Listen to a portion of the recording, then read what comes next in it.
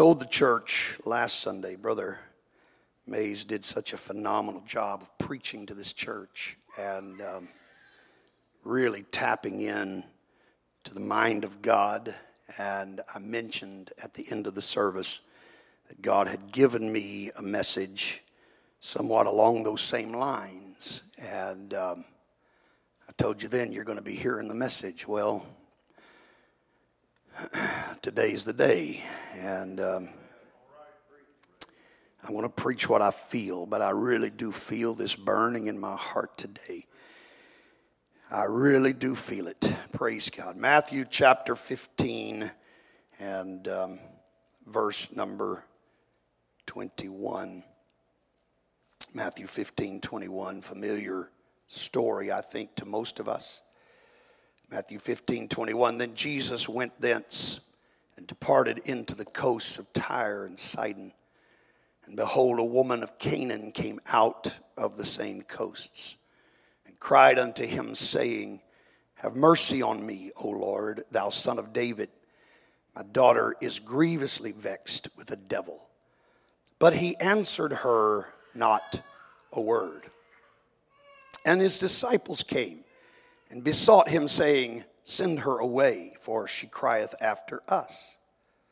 But he answered and said, I am not sent but unto the lost sheep of the house of Israel. Then came she and worshipped him, saying, Lord, help me. But he answered and said, it is not meet, or it's not fitting, it's not proper, to take the children's bread and cast it to dogs. Now, I'm not through reading, but I think in today's snowflake society, if a pastor were to say that, probably have a church split. It may not be a split. They may just all leave. And but he said it. It's not meet to take the children's bread and cast it to dogs. And she said, truth, Lord, yet the dogs eat of the crumbs which fall from their master's table. Then Jesus answered and said unto her, O woman, great is thy faith. Be it unto thee even as thou wilt. And her daughter was made whole from that very hour.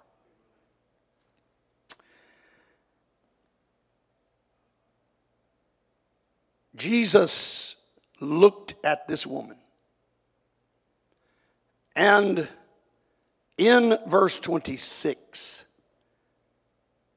he says to her, it's just not right to take what belongs to the children and give it to dogs.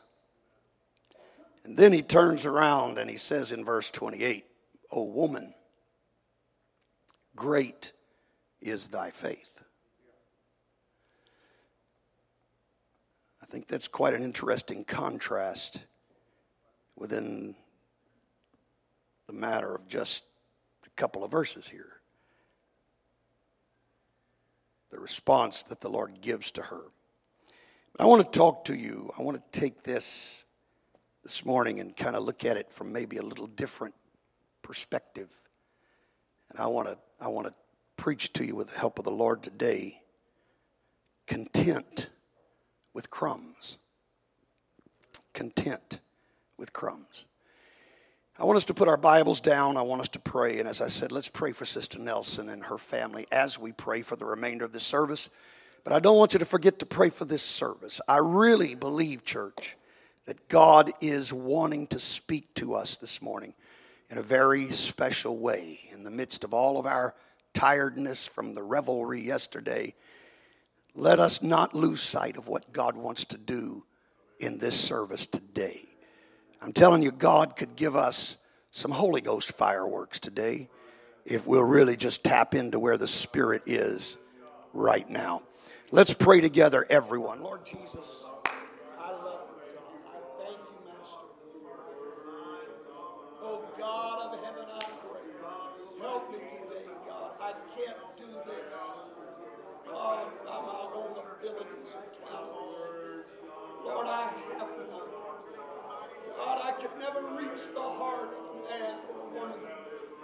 God, by my own words. But God, if you'll speak through me today, I know, God, that you can do a work. I just want to be your vessel, God. Lord, I just want you to flow through me to touch the hearts, the minds, the spirits, God, of this people that are gathered here today. Let the will of the Holy Ghost be done. Let the mind of God be expressed.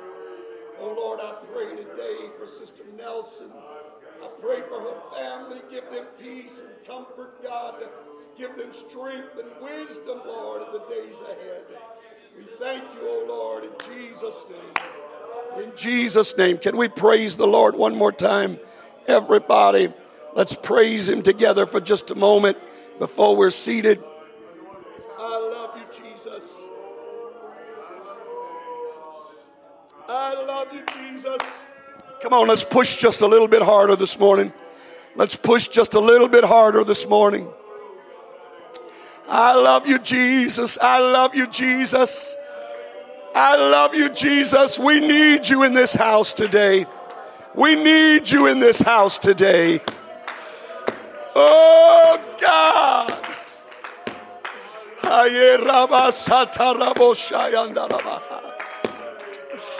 Oh, Master, we need the touch of God. Hallelujah, hallelujah.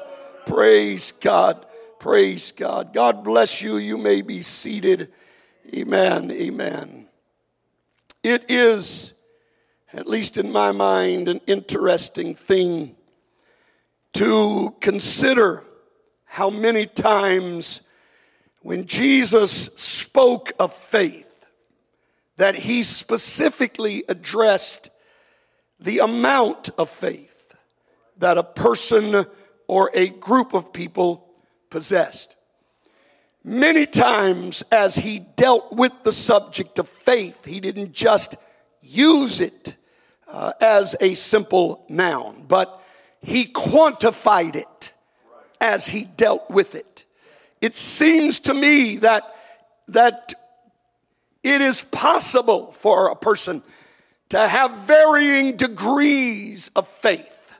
And the Lord seemed to stress that throughout his ministry. If you study the things that Jesus taught, there are things that he mentioned only a few times. There are other things that he mentioned many times.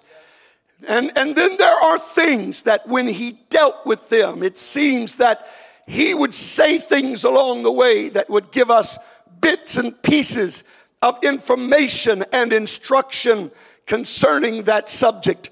And so it is with faith. I want you to follow with me. We're going to go through these fairly quickly, Brother Goff. I want you to follow with me as we touch on just a few of these examples where Jesus didn't just speak about faith. He talked about how much faith they had. Matthew chapter 6, he was addressing multitudes of disciples or followers. Matthew 6 verse 30, he said this. Wherefore, if God so clothe the grass of the field, which today is, and tomorrow is cast into the oven, shall he not much more clothe you, O ye of little faith? O ye of little faith. O ye of little faith. Amen. As he spoke to those that were worried about their daily provisions, he said, you've got little faith. Well, hallelujah. If you're going to worry about tomorrow, then you don't really trust that God has got your life in control. Well, hallelujah. Praise God. Matthew chapter 8, verse 26. And he saith unto them, Why are ye fearful, O ye of little faith? Why are you fearful, O ye of little faith? Then he arose and rebuked the winds and the sea, and there was a great calm. Yeah, now look, it's one thing to just be worried about day-to-day cares, but these folks are out in the sea in a small ship, and there's a storm out there, and which one of us wouldn't be afraid? Which one of us wouldn't be concerned? Look, I've been out on the sea in a big ship, not a little fishing boat. I've been out on those cruise ships, and there's quite a difference between a cruise ship and a small fishing boat. And it takes a lot for you to feel the waves on a cruise ship, but believe me, I have felt them. I'll never forget our very first time. Now, Brother Brad, don't you just plug your wife's ears up, because we've been trying to talk her into going on one. So just don't even worry about it, Sister Charlene.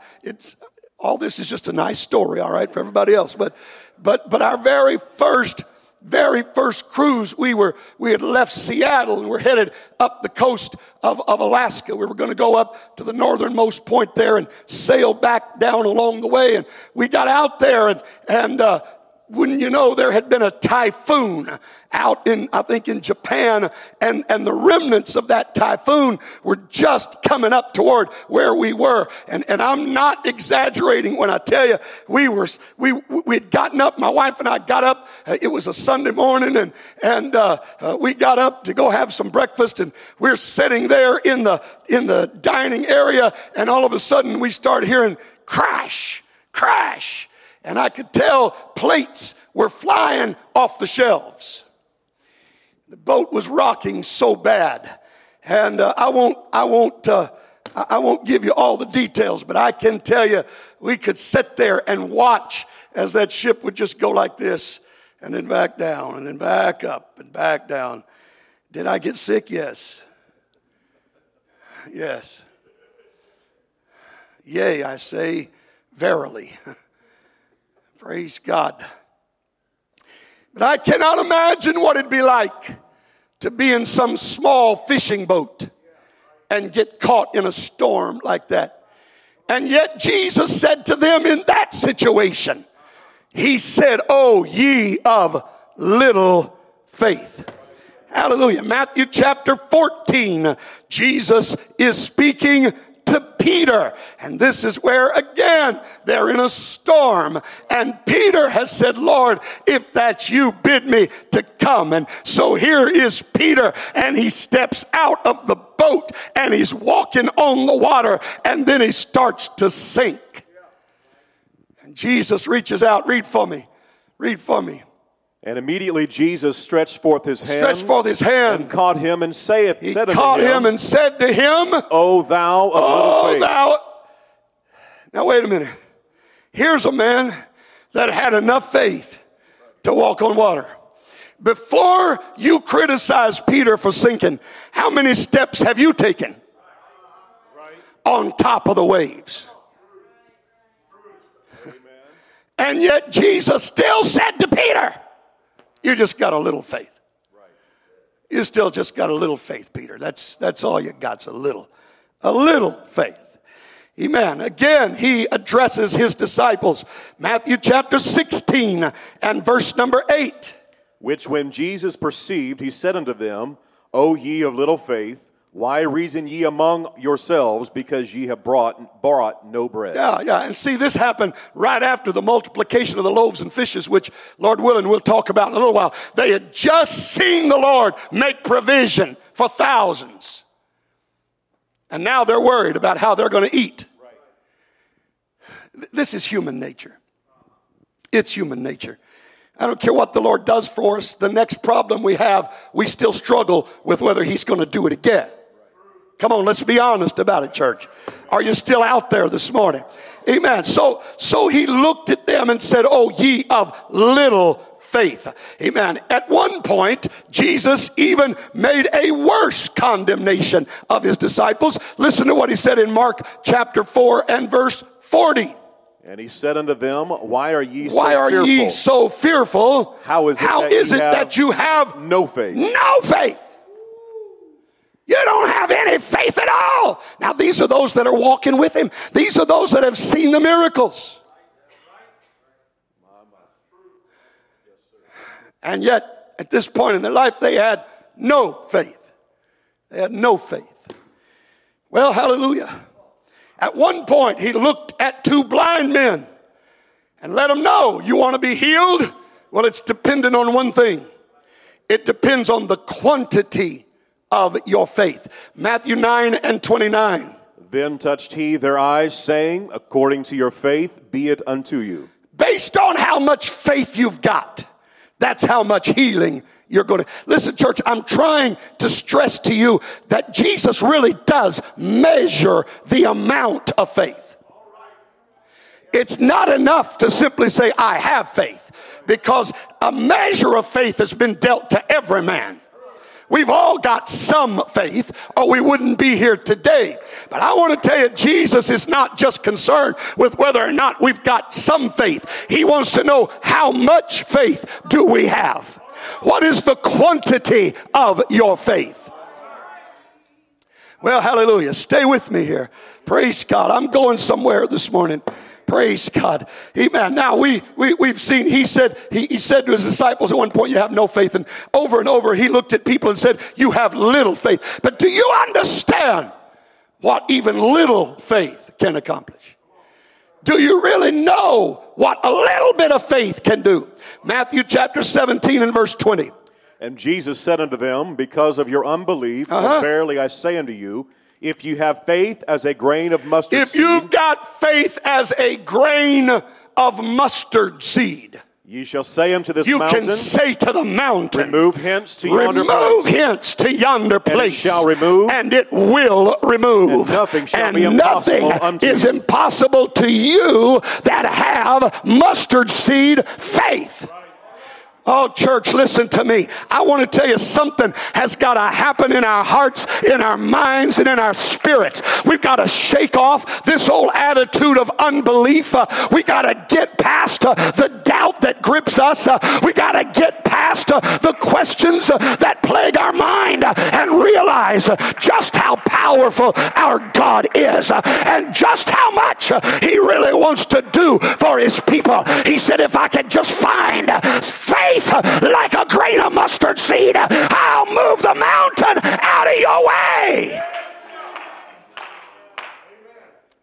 You don't have to come up with huge. Look, we think we got to have a mountain of faith to move a mustard seed.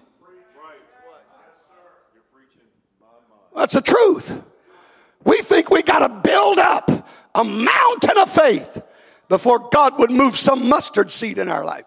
And he said just the opposite. If you could just get a little bit of faith. All I want is a little bit. If I could find just a little bit of faith, amen, there's nothing that can stand in your way. There is no obstacle that God cannot remove. There is no problem that God cannot solve. Come on, saint. I know we've got some situations here this morning. I know you've got problems, and I'm not making light of any of them, but I'm just here to tell you, God is so much bigger than your problem. God is so much greater than your worries. God is so much more powerful than the things that are weighing you down.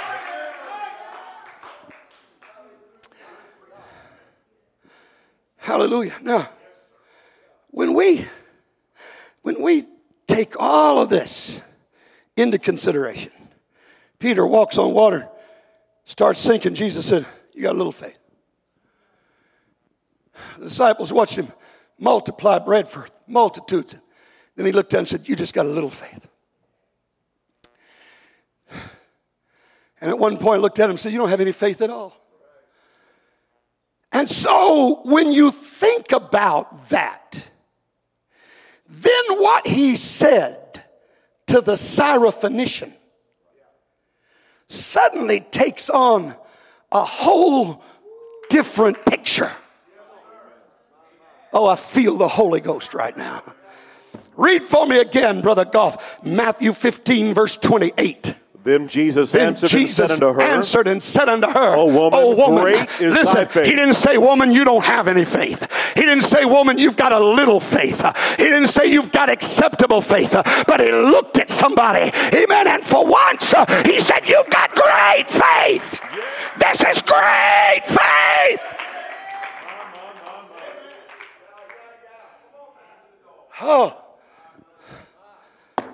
Oh, Jesus. Hallelujah. Look, you know, once in a while I get a compliment from somebody, and I always appreciate it. Of course, somebody told me years ago compliments are kind of like gum. They're nice to chew on, but just don't swallow it. Hallelujah. Praise God. It's one thing when a person pays you a compliment. Because, you know, I've found out there are some folks that'll pay you a compliment and they don't really mean it. You know, they're just flattering you. They're just trying to build you up. There's some folks that are paying you a compliment because they got an ulterior motive. They're trying to buy you with their compliments. You know, a compliment from an individual. And again, I'm not saying that we don't appreciate it. I think every human being appreciates being appreciated. And we appreciate compliments when they come. But it's one thing to be complimented by a man. It would be one thing for me to stand up here and say, Brother Chad, you've got great faith. But see, I don't really know the heart like God knows the heart. And God sees the things that I don't see. And even if I'm 100% sincere in saying you got great faith, it doesn't make it so. But when Jesus looks at somebody and he says to them, oh woman, your faith is great. Listen to me. He was not flattering her. He was not paying her vain compliments. Jesus said, I am the truth. Amen. The Bible said it's impossible for God to lie. He wasn't lying. He wasn't even exaggerating. When he said, you've got great faith, I'm here to tell you, that woman had great faith. She had great faith. Well, praise God. Now, I will tell you this too, that this compliment in verse 28 was preceded by what he said in verse 26. Read. But he answered and said, It is not meet to take the children's bread and cast it to dogs. Now, look. Jesus looked at her. And, I mean, I don't know any other way to take it except that he referred to her as a dog. Now, you know, to us, that's pretty low. You call somebody a dog.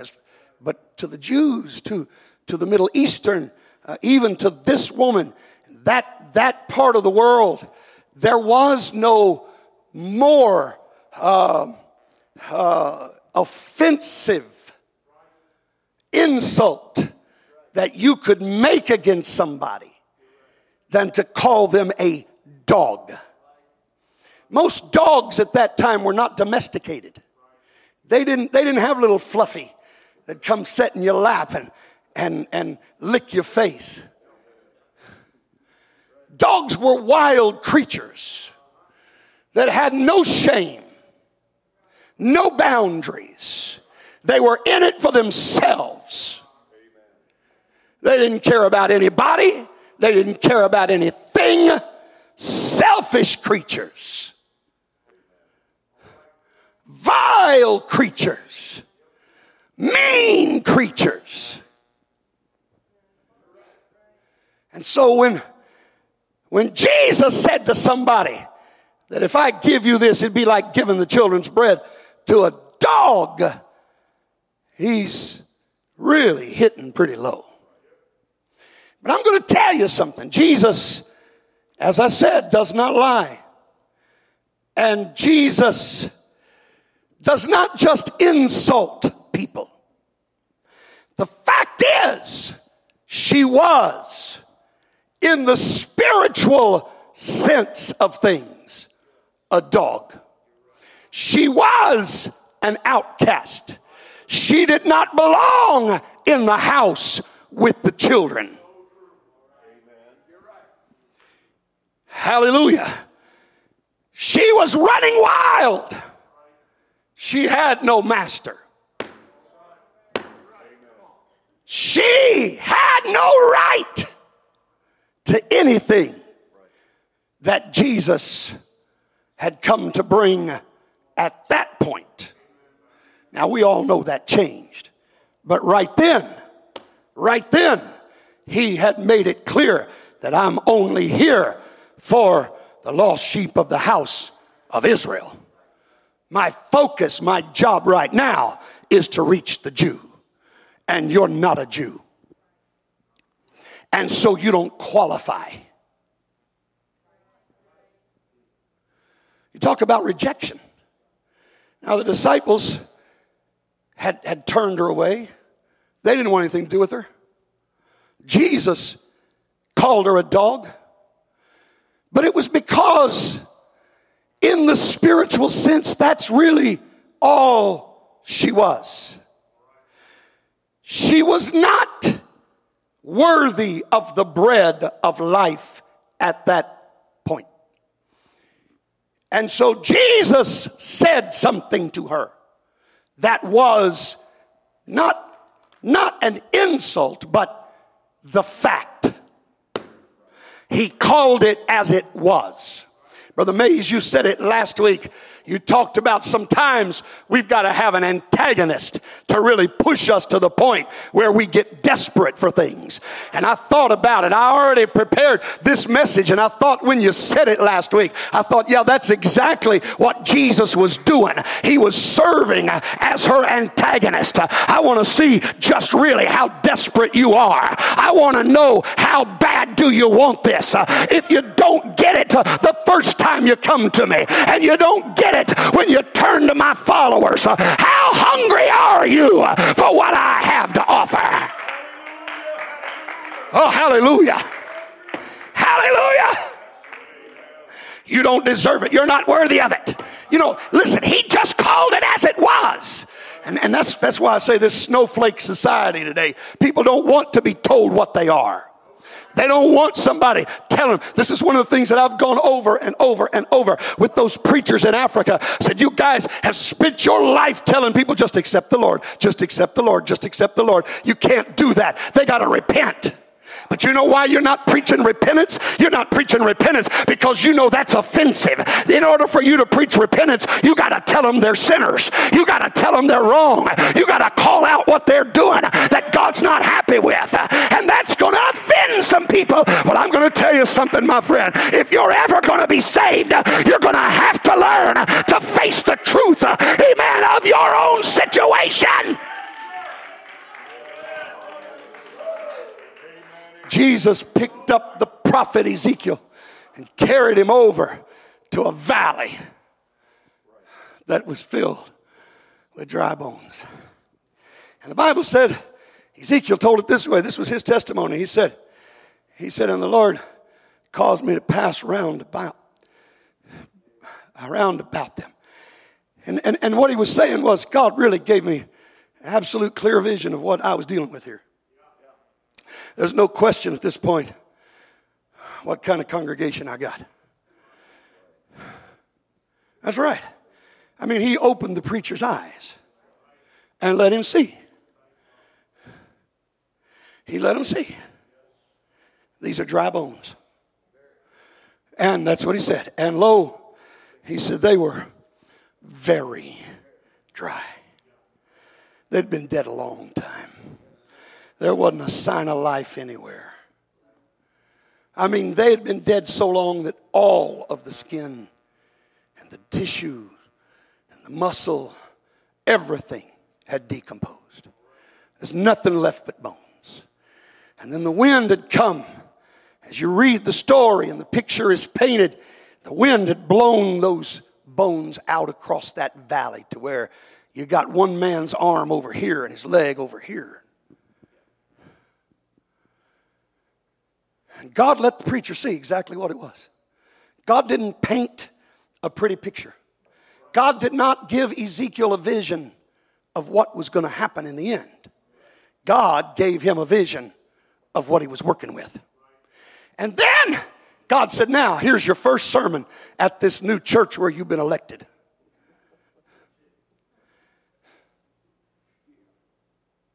Now, God knew what was going to happen. God knew how it was all, as Paul Harvey would say, the rest of the story. You young whippersnappers don't know Paul Harvey, but boy, I've waited a long time to start using that word so frequently. Whippersnapper. Praise God. Listen, God knew the rest of the story. God knew what was going to happen in the end of this story. And God asked Ezekiel a question, is there any hope? And Ezekiel said, Lord, you know. In other words, he's admitting, honestly, when I look at it, it doesn't look that way. But I do know I'm talking to the God of heaven. So anything's possible, God. But, I'm trying to be a realist here. And I don't see much hope of building a church out of this. But you know, God. So God said, here's your first sermon at this church you are now the pastor of. And God said, this is the way I want you to open the sermon. I didn't put this in the list, but if you want to go find it, it's Ezekiel 37, verse 4. God said, say unto them, O ye dry bones, hear the word of the Lord. He didn't say, oh, you great army. Even though that's what they were going to become. Even though that was God's plan for them. Even though that was God's purpose for them. God said, you tell it like it is. You call it as you see it. And I'm going to tell you, saints, until we are ready and willing to let a preacher call it like he sees it in our life and tell us. All right, I hit a stump right there, but I'm preaching to somebody right now. I'm going to tell you, we got to be willing, if we're dry bones, Brother Mays, we got to be willing for the preacher to point his finger at our face and say, you are dry bones. That antagonist has to be there. Something's got to happen. You start bragging on those bones, they'll grow overconfident and they'll be satisfied to just lay there in the valley, dry and dead like they've always been. But let a preacher get under the inspiration and anointing of the Holy Ghost and let him start saying exactly what God sees. Amen. Something starts stirring. I don't want to stay this way. This is not the way I want to remain. Oh, hallelujah. I don't want to spend the rest of my life as a dry, dead bone. Preach to me, preacher. Preach to me, preacher. If I'm dry, tell me I'm dry. If I'm dead, tell me I'm dead.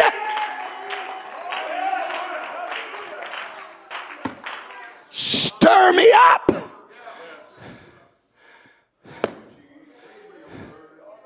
Stir me up. Hallelujah. Tell it like it is. Be my adversary if that's what I need. I hadn't even thought about this, but I've told a few of you this story years ago when I graduated from Bible college.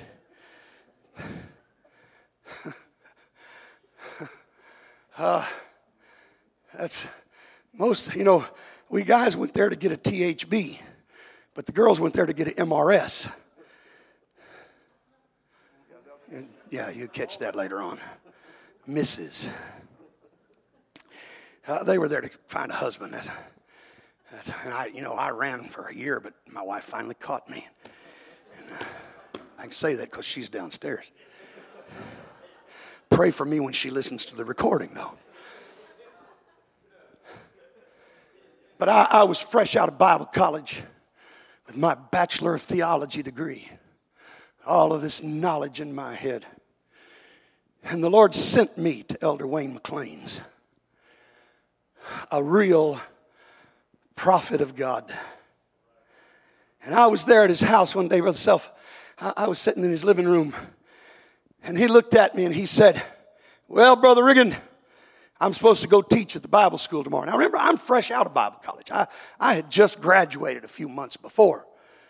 And he said, I'm supposed to go teach at the Bible school tomorrow. He said, I'm not sure what I'm going to do. He said, but I'm going to tell you what I feel like doing.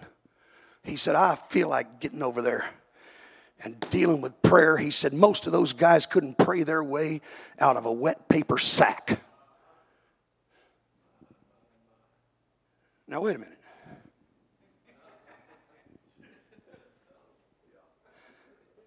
I'm only a few months removed. And I'm going to be honest with you, it didn't sit well with me.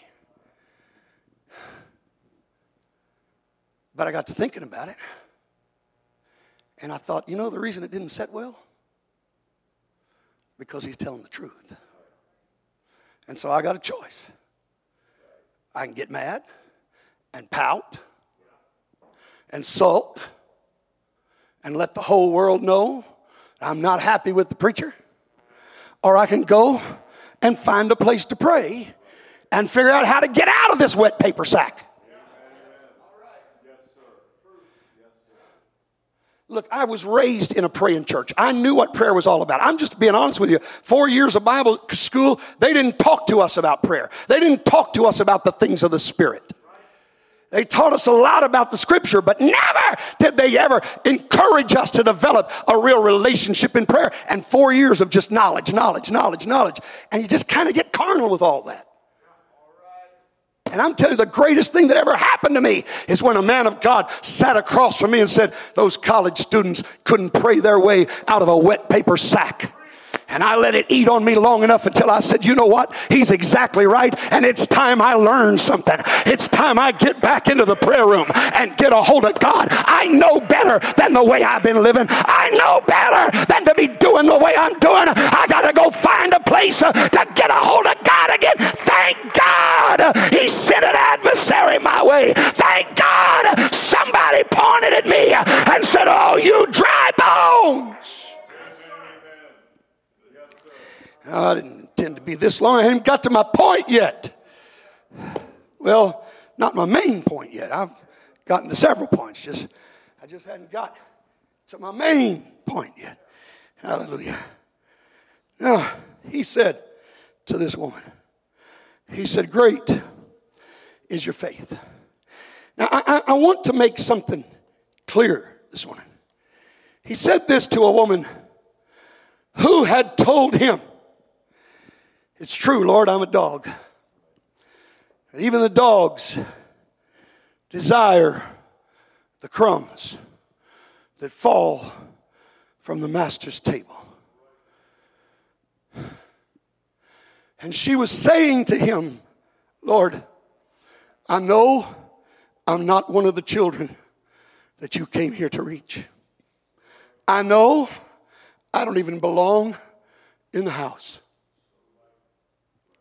I know I don't have a chair at the table. I know that. But I know this too. In every home, there are those kids that they just think they've had enough to eat. And they say, I don't want any more of this.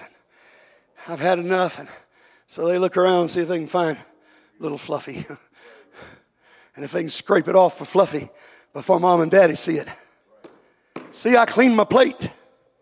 Now, that was back in the day, kids. That was back in the day when moms and dads actually made their kids clean their plate.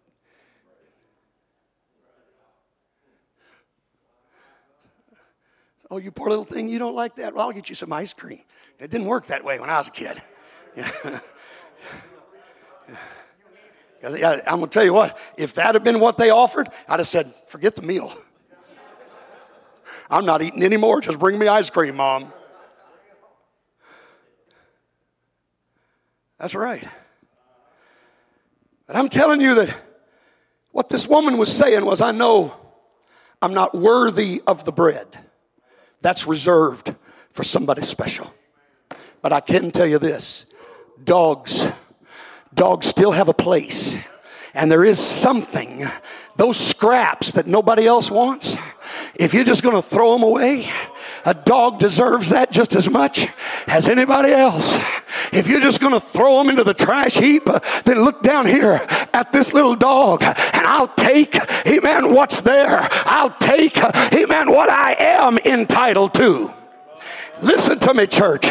Amen. She recognized she had no rightful access to the bread, but she knew she could lay claim to the crumbs. Amen. I wonder how many of us would have walked away from the crumbs and said, if I can't have the bread, I'm not interested. If you're not going to treat me like one of the children, then I don't even want to be here. If you're going to treat me like a dog, then you can forget about me. I'm not interested. Amen. Count me out. I'm gone.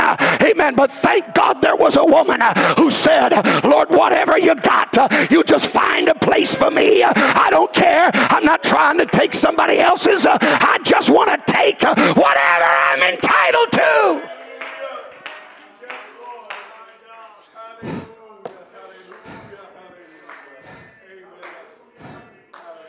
Now look. I want to make it clear this morning before I go any farther. Had this been an Israelite that had come wanting the crumbs, I don't believe he would have said, you have great faith. Because they deserved more than the crumbs. He came to bring them the bread. He prepared the meal for them. Hallelujah. I'm here to tell you, great faith is not a crumb mentality unless that's all you're entitled to. But when you're entitled to more than that, you should not be content to spend the rest of your life just eating a few crumbs. This is where I want to preach to this church today. This is what I want to talk to us about. Amen. I'm here to tell you, saints of God, we are more than just dogs. We're not outcasts. God chose you. He picked you. He brought you into his house. You're not here because you, amen, made up your mind to come. You're here because the Spirit drew you. He saw something in you. He saw something of value. He saw something of worth. You're not a dog. But Brother Mays, in my years of pastoring and my years of traveling, I'm telling you, there's a huge majority of the One God Apostolic Church that's happy to just have a few crummy services. They're happy to just have a few crummy worship times. That's all they want. Let me feel a few goosebumps. Let me feel good about the fact that I went to church today. I can ease my conscience. I was there. Everybody knows I showed my face. I'm here to preach, amen, to the true church today. It's time to get your eyes off of the crumbs and understand God has got so much more for this church.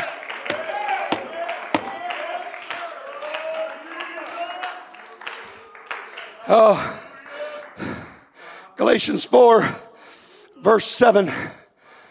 Wherefore thou art no more a servant, but a son. And if a son, then an heir of God through Christ. Hallelujah. Hallelujah. This is why I'm telling you, amen, he was not saying you got great faith because you'll accept a few crumbs. Amen. I'm telling you, he called us sons. This is why when the prodigal came home and he said, Lord, I'm willing to just be a servant. Father, just put me into your employment. He said, no. Somebody bring me a better robe. Let's get this man a banquet. This is not a servant. This is a son. Oh God, help me today to deliver the burden of my heart. There is so much more in the Spirit that God wants to do in this assembly that we haven't seen yet. There is so much more that God wants to show us. Don't get content with crumbs. Oh, Romans chapter 8, verses 16 and 17. The Spirit itself beareth witness with our spirit that we are the children of God. We're not dogs. We're the children of God. Read. And if we are his children, that means we are heirs. Heirs of God. Heirs of God. God. You know what that joint means? heirs Wait a with minute. You know what that means? Amen. That means everything that God owns, it's already been signed over to us. We've been put in his will. We are heirs of God. I'm telling you, everything that the master owns, it's coming our way. It's available to us. Hallelujah. You don't believe it? Now let's read on. We're not only heirs of God, and joint heirs with Christ. We are joint heirs. And that word in the original means we are joint participants. We're joint participants with Christ. That's why Jesus said, he that believeth on me, the works that I do, shall he do also. And greater things than these shall you do, because I'm going to the Father. I'm going to tell you, saints of God, it's time for us to start going back through the Gospels and back through the book of Acts and saying, hey, wait a minute, Lord, that's mine. That belongs to us. That's part of the bread that you put on our plate. There is no reason, amen, for somebody else to get it. It's ours. Oh, I've lost some of you this morning. Amen. Unfortunately, some are happy to just eat a few crumbs. Just tickle my conscience, preacher. Just let me feel good. Let me go on about my way. Let me have lunch today and say, I'm glad I went to church. But I want to stir something up in the hearts of this people that says, I'll not be satisfied with just a few crumbs. There are other things. Amen. There's a depth of the Spirit. There are miracles God wants to perform. There are gifts of the Spirit God wants to impart. I can't be satisfied with just a few crumbs.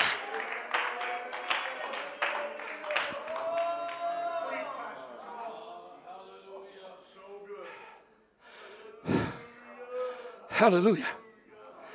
Go with me. I got to hurry. Go with me. Matthew chapter 14.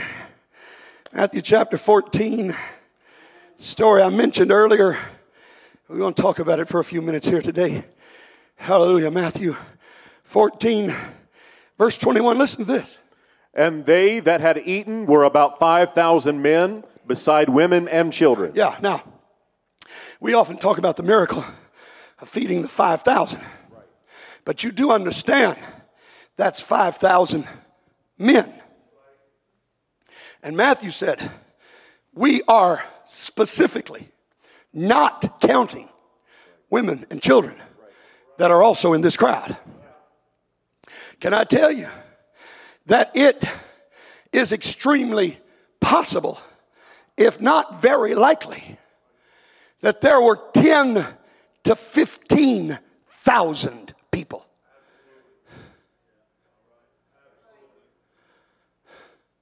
in the crowd that day. Now that's a great multitude. 10 to 15,000, that's a big crowd. And this great multitude had a great hunger. Let's see what Luke has to say about this story. Luke 9, verses 12 to 13. And when the day began to wear away, then came the 12 and said unto him, Send the multitude away, that they may go into the towns and country round about and lodge and get victuals. For we are here in a desert place. No, wait. The day began to wear away. See, this is why I tell you. You folks are giving me a hard time about being long-winded. I mean, ever since I came to God, I've been singing, to be like Jesus, to be like Jesus. He taught all day long and didn't even take a lunch break.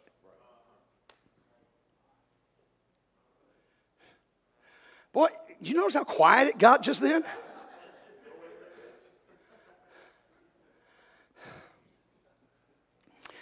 All right. Let's move on. We got to move on. I'm going to lose my whole crowd right here. Read. But he said unto them, Give ye them to eat. All right, so I've been preaching all day. I guess it'd be good if we gave them something. They're no doubt hungry. They've been here all day. Now, look, I've been out in that sun in Israel. I'm going to tell you something.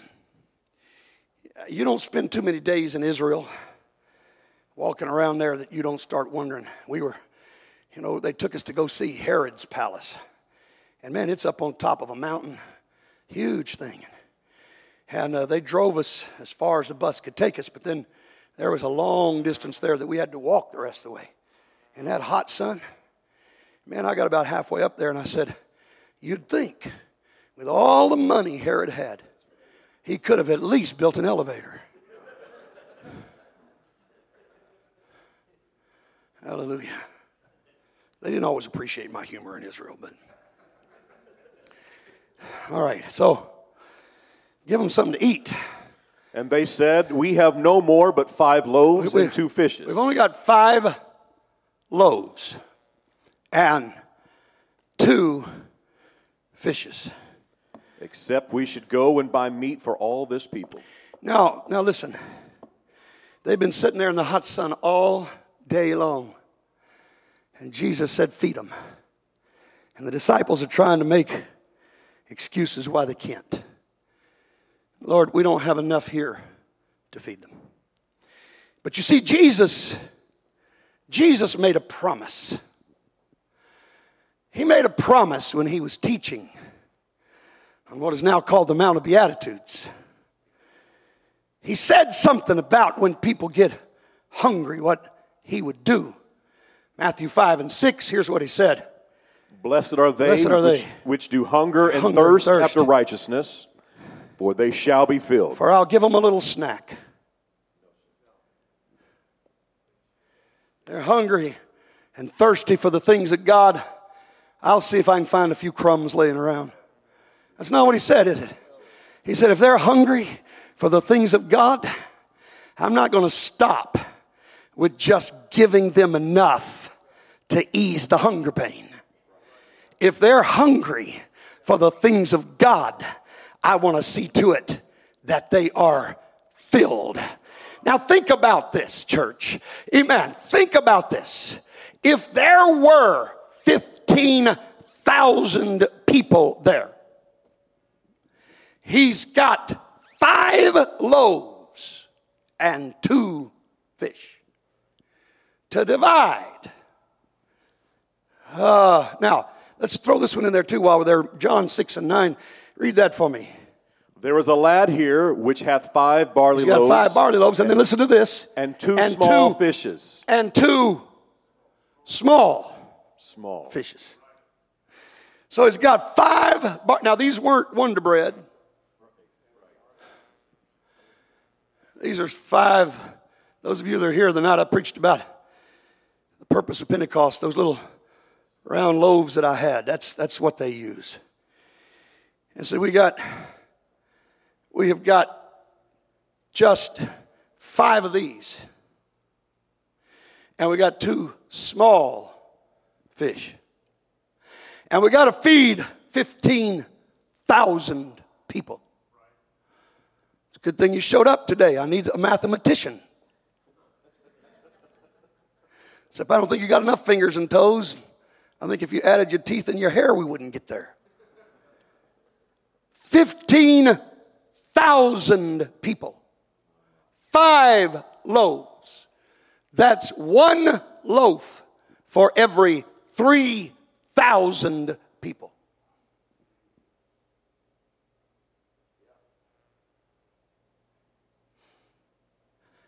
And 1 small fish for every 7,500 people.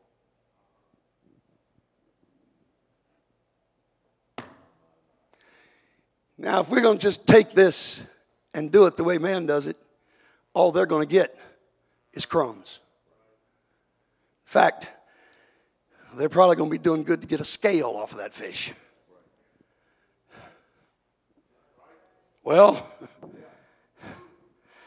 but notice what happened in Luke 9 and 17. Read.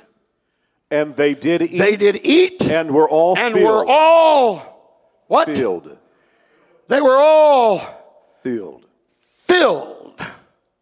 Well, hallelujah.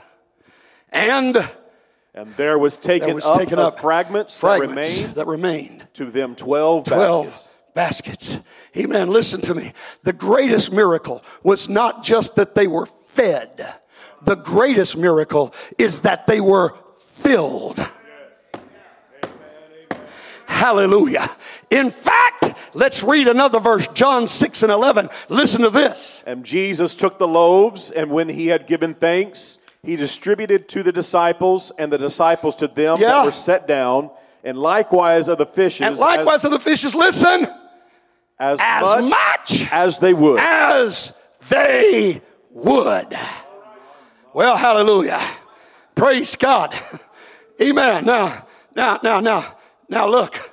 If you're gonna bring me the bread and the fish for me to make a fish sandwich, and I got Brother Kaiser right here with me, and they're gonna say, now take as much as what you want. I'm just gonna tell you right now, I don't think he's gonna want as much as I am. Well, that's debatable. That's what? That's debatable. Oh, that's debatable. Well, maybe you're the wrong guy to have up here. My point is this. Not everybody's the same size. Not everybody's got the same appetite.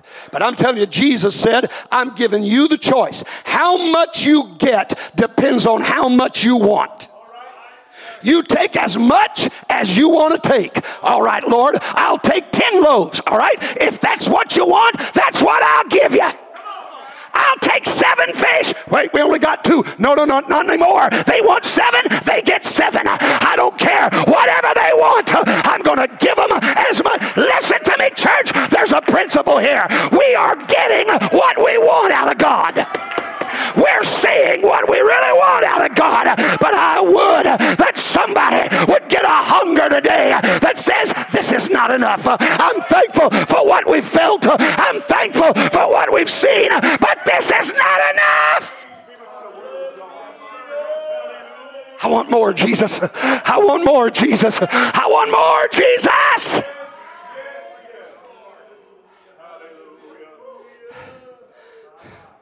The Lord made provision. In fact, he made abundant provision for each and every person there. But it was entirely up to the individual as to how much they got. So I'm going to tell you, it was possible, Brother Goff, that some of those folks still went home hungry.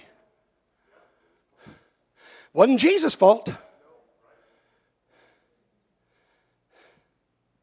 Hello? Wasn't the Lord's fault. But there's probably some of them. We were in a restaurant. I got to hurry up. We were in a restaurant many, many years ago. We laughed. We tried not to laugh too much out loud while they were sitting right at the table across from us. But boy, when we got in the car, my wife and I, we've laughed. In fact, to this day, we still, how there's just some incidents that all you got to do is tell one little line of what happened. Everybody knows. And we're sitting there, and it was one of these buffets. But it wasn't quite not like a Golden Corral style buffet where you pay one price and you can have what you want. This was one like that cafeteria they used to have, Luby's or whatever. You ever see those where you can go through the line, you can have what you want, but you got to pay for every item you pick up. So we had gotten our food, and we had our kids there. This was years ago, and our kids sitting around the table. Table right next to us was a mom and dad, a boy and a girl. And they're sitting close enough I wasn't eavesdropping, you couldn't help but hear. And I saw a little girl pick up the receipt. And she's looking at that receipt. And she's adding things up. And then she makes an announcement for the whole restaurant to hear. Well, Mom is the pig of the day.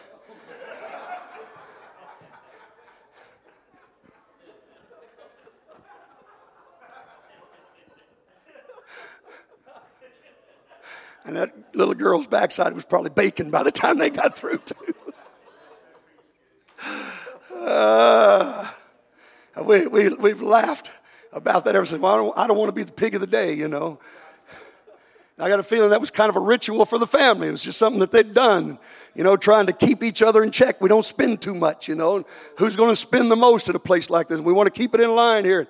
So they kind of had this little family shame thing going on that, if you get more than anybody else, you're the pig of the day. Well, there's probably some folks sitting in that crowd that day when they're handing out the loaves and fishes. Somebody said, oh, just go on. I don't want to be the pig of the day. And somebody else might still need some. I'll just get a little nibble here, and I'm fine with just a little bit. Just give me just a bite, and I'll be okay until tomorrow. There are probably some of them, that were too proud and said, I don't take handouts.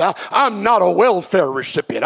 Nobody's going to give me. I'll earn what I want. I'm telling you, there was probably all kinds of excuses going on that day. Amen. Some may have said, I had a big breakfast this morning. I'm already full. I don't need anything today. I don't know what they were saying. Amen. There was probably a few that settled for just a few crumbs. But I believe that there were some that were there that said, as much as I want? Are you kidding me? I've been here all day long. I've been waiting for this. As much as I want, pass it over here, Jesus. If she's worried about being a pig, just listen to me. Oink. I'll take what she doesn't want. I'll take whatever you're handing out right now. Oh, God, give us people that'll get an attitude in the spirit. Oh, I want whatever you've got, Jesus. I'm not satisfied to just be a number on the pew somewhere. I want an experience with God.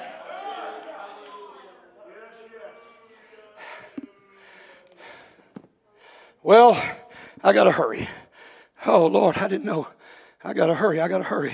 How much of this can I skip? Now,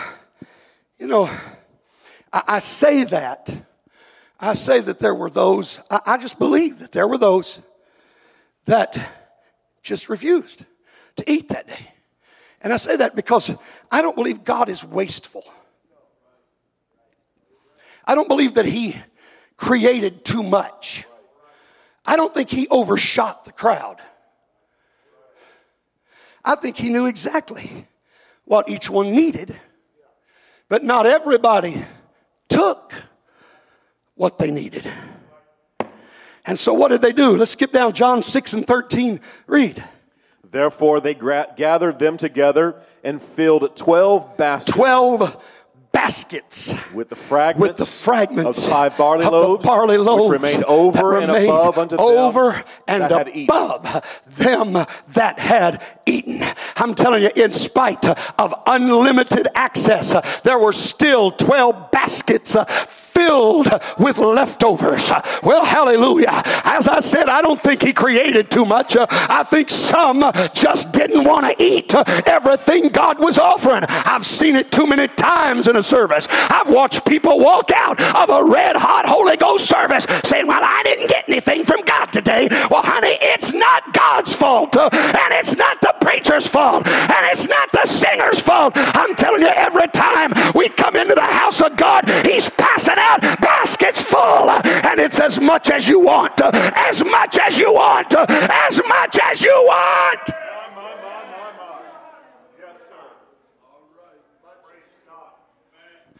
I don't see Him going through the crowd asking for credentials. I don't see Him asking, well, are you worthy? Do you deserve this? What have you done for my kingdom? No. He just said, here it is. You want it? You want it? It's yours. I've told stories to this church even recently. Told you about a sinner man that walked in to a red hot Holy Ghost service. Amen. In Colorado Springs, in fact. Amen. Sinner man years ago. One leg shorter than the other. Amen. And there were saints of God there in need of healing that walked out without their healing that day. But that sinner man walked to the front, and God caused one leg to grow to the length of the other for a sinner man who didn't live for God, never did live for God to my knowledge, never got in church, because I met him several years later and he'd just gotten out of prison. I'm here to tell you, God, when he starts handing out, amen, what he's got to offer, he doesn't care who eats. He's just looking for somebody that's hungry. He just wants somebody that's hungry. I'm preaching to some of you right now. It's time to shake yourself. I'm sick and tired of just sitting here and going home every service thinking, oh, there's got to be more. Yeah, there is, but you passed it by. All right, I gotta somehow bring this down. I gotta land this plane somewhere because my time is almost up. Saints, we can look back really from the time that the lockdown started. The very first service, Brother Goff, I didn't know what it was going to be like. I talked to some, expressing my concerns. What's it going to be like to try to have church and stand behind a pulpit and preach to a bunch of empty pews? What's it going to be like for our praise singers to be trying to sing and ain't a person out there to raise their hands? But I'm telling you, from the very first service, God was in this place. His presence was in this house in such a marvelous way. I still am amazed when I think about the move of God. We had service after service and nobody on those pews, nobody sitting out there, just us, but yet the Holy Ghost met with us. And then the reports that would come back from those that were listening online, oh, I felt the Holy Ghost in my living room. I felt God touch me while I was sitting there at home. The Spirit of God moved in among my family. Oh, what an altered time we had when you got through preaching today. I heard the reports. Listen, church, you know what God's been doing? He's just been handing it out. He's been handing it out. This is what I want to give you, True Church. This is what I'm trying to give you right now. And then we come back. We finally get the all clear and we come back to church. And what has God done? Amen. One Sunday, a little girl gets the Holy Ghost. One Sunday, an elderly man gets the Holy Ghost. One Sunday, amen, a Mormon gets the Holy Ghost. I'm telling you, service after service after service, God has been handing it out. He's handing it out.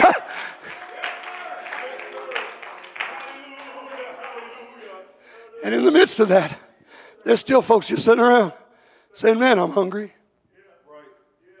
Why? Why? Why? Did you not see the basket pass by here? Did you not smell the fish? Didn't you get a whiff of that fresh baked bread? Why are you still hungry, saints of God? I'm telling you, God has been giving us, amen, an abundant supply. The Word of God has been rich. The Spirit of God has been powerful. But I'm going to tell you, here's what's got to happen. Amen, Brother Jerry, here's what's got to happen. Amen, if there's still a few that they just don't want to eat, you know what's got to happen? Let's go and let's find some sinners out there. I got a basket full of fragments. I want to feed somebody. There's somebody out there, Brother Mays, that's hungry. There's somebody that wants what we're passing up.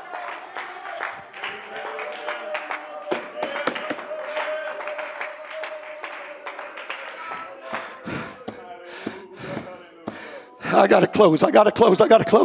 Hallelujah. Amen. Luke chapter 14. Read for me verses 16 to 23. I promise you, I'm trying to hurry. Luke 14 verses 16 to 23. Read. Then he said unto him, a certain man made a great supper and bade many. And I'm going to fix a banquet meal. I'm getting ready to throw one more party. It's going to be big. It's going to be great. It's going to be grand. It's going to be glorious. Read. And sent his servant at supper time to say them that were bidden, come, for all things are now ready. It's time to eat. And they all with one consent began to make excuse. They started making excuses. The first said unto him, I have bought a piece of ground, and I must needs go and see it. I got other things to do. I pray thee have me excused. Uh-huh. Another said, I have bought 5 yoke of oxen, Yeah. and I go to prove them, Yeah. and I pray thee have me excused. Oh, I got work to do. My job's really weighing on me, and I got to take care of it. I can't focus on the service right now. I can't get my mind on what's going on here. I got too many pressures on the job. Read.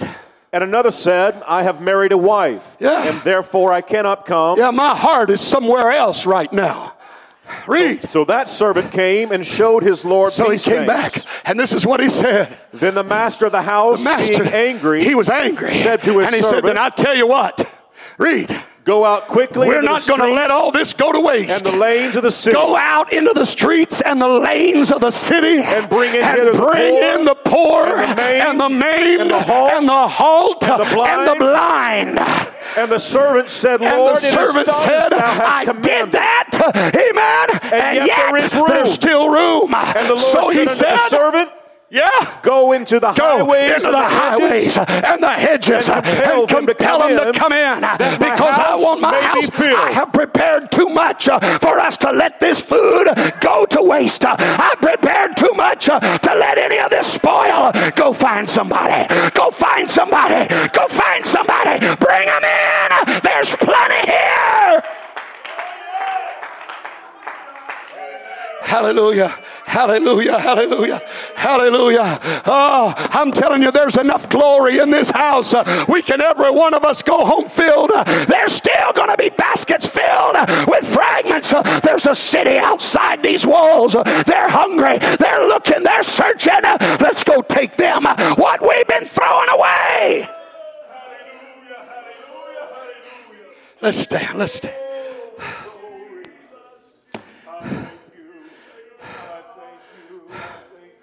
Hallelujah. Hallelujah.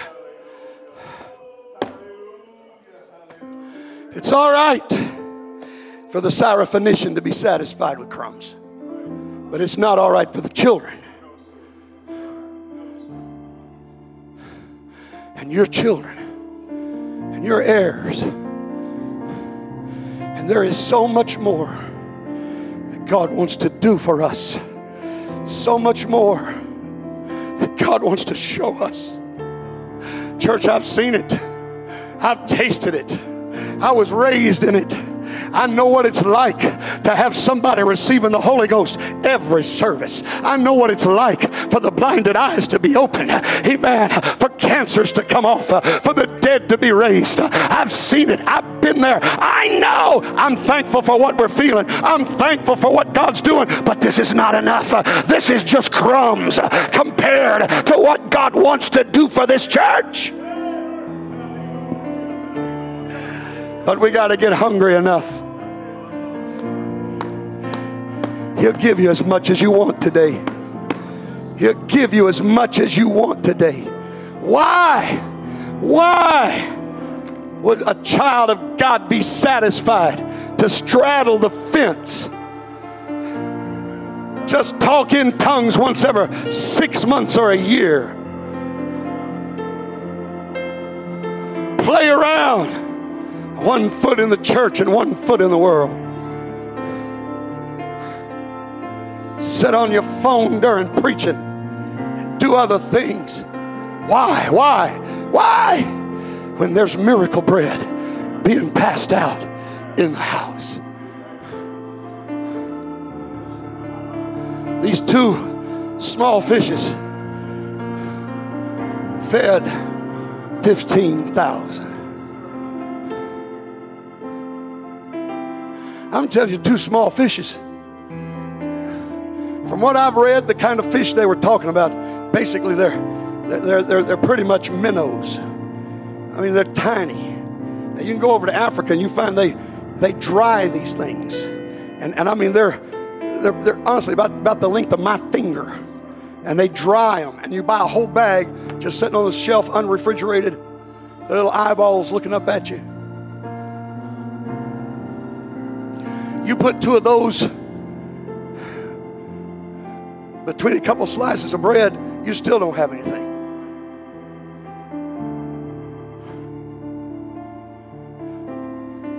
But when Jesus got through, it didn't matter how small those fishes were. It didn't matter how many loaves they had, because he can multiply it. If you're hungry, you don't have to leave the way you came. And if you're full, what you need to do today is pick up a basket of fragments and go find somebody else.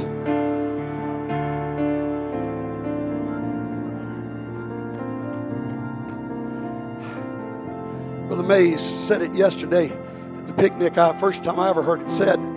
It was an elder. He was probably in his 70s. Retired preacher. I pastored on the Gulf Coast of Texas at the time. And a lot of good fishing down there. And this man was a fisherman, you see. He liked to come down to my place. He liked to fish. We had taken him to eat a meal, and we got through eating. And he looked over at me and he said, he had this real strong country, not just accent, twang. He said, well, brother, I feel that hog spirit coming on. I said, what's a hog spirit? He said, you eat till you're full, and then you go crawl up in the rack and go to sleep. You know what? That's what too many saints of God, that's what we're doing. We're getting enough to eat that our belly's full, and then we're just going to go home and sleep. And there's a world out there that would love to have just one bite. Saints, I know I got to let you go, but I've got such a burden on my heart today. We don't realize how good we've got it.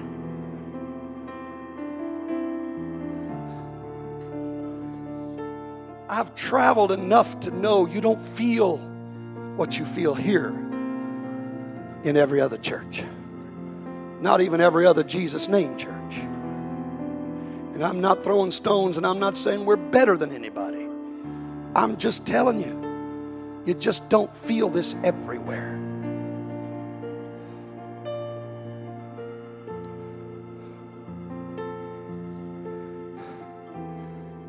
And there is so much more that God wants to give us, and some of us are so satisfied with just a nibble here and there. It's enough to get us by till next week. I don't want to live that way. I don't want to live that way.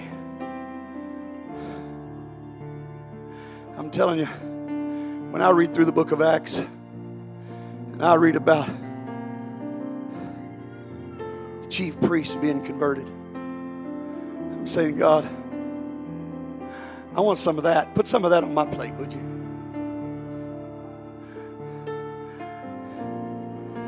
I read about they laying the sick out in the street just in hopes that the shadow of Peter might pass over them. God, you can put some of that on my plate. I'll take some of that. Dorcas, great helper to the church, and now she's dead. They're all weeping and crying. Oh, just give me a minute here. And all of a sudden, she's got her eyes open. She's serving God again, serving the people again. Hey, God, you can put that right here on my plate. I'll take that.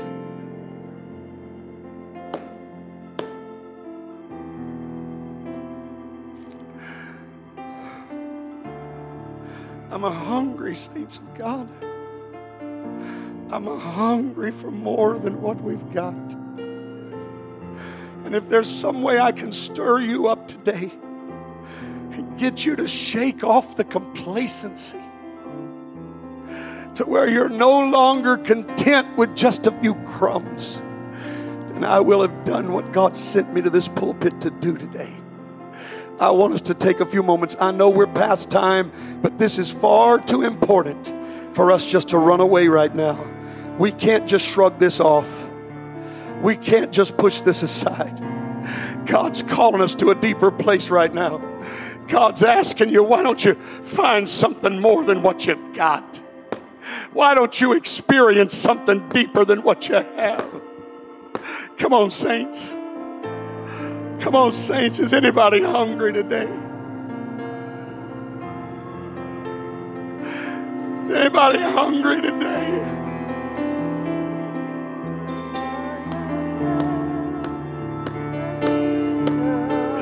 God, give us more, God. I want more of you. I want more of you, Jesus. I'm thankful. I'm appreciative, but I want more.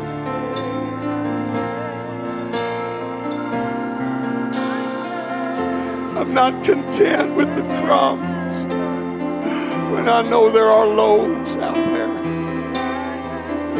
that were meant for me. You cooked them just for me.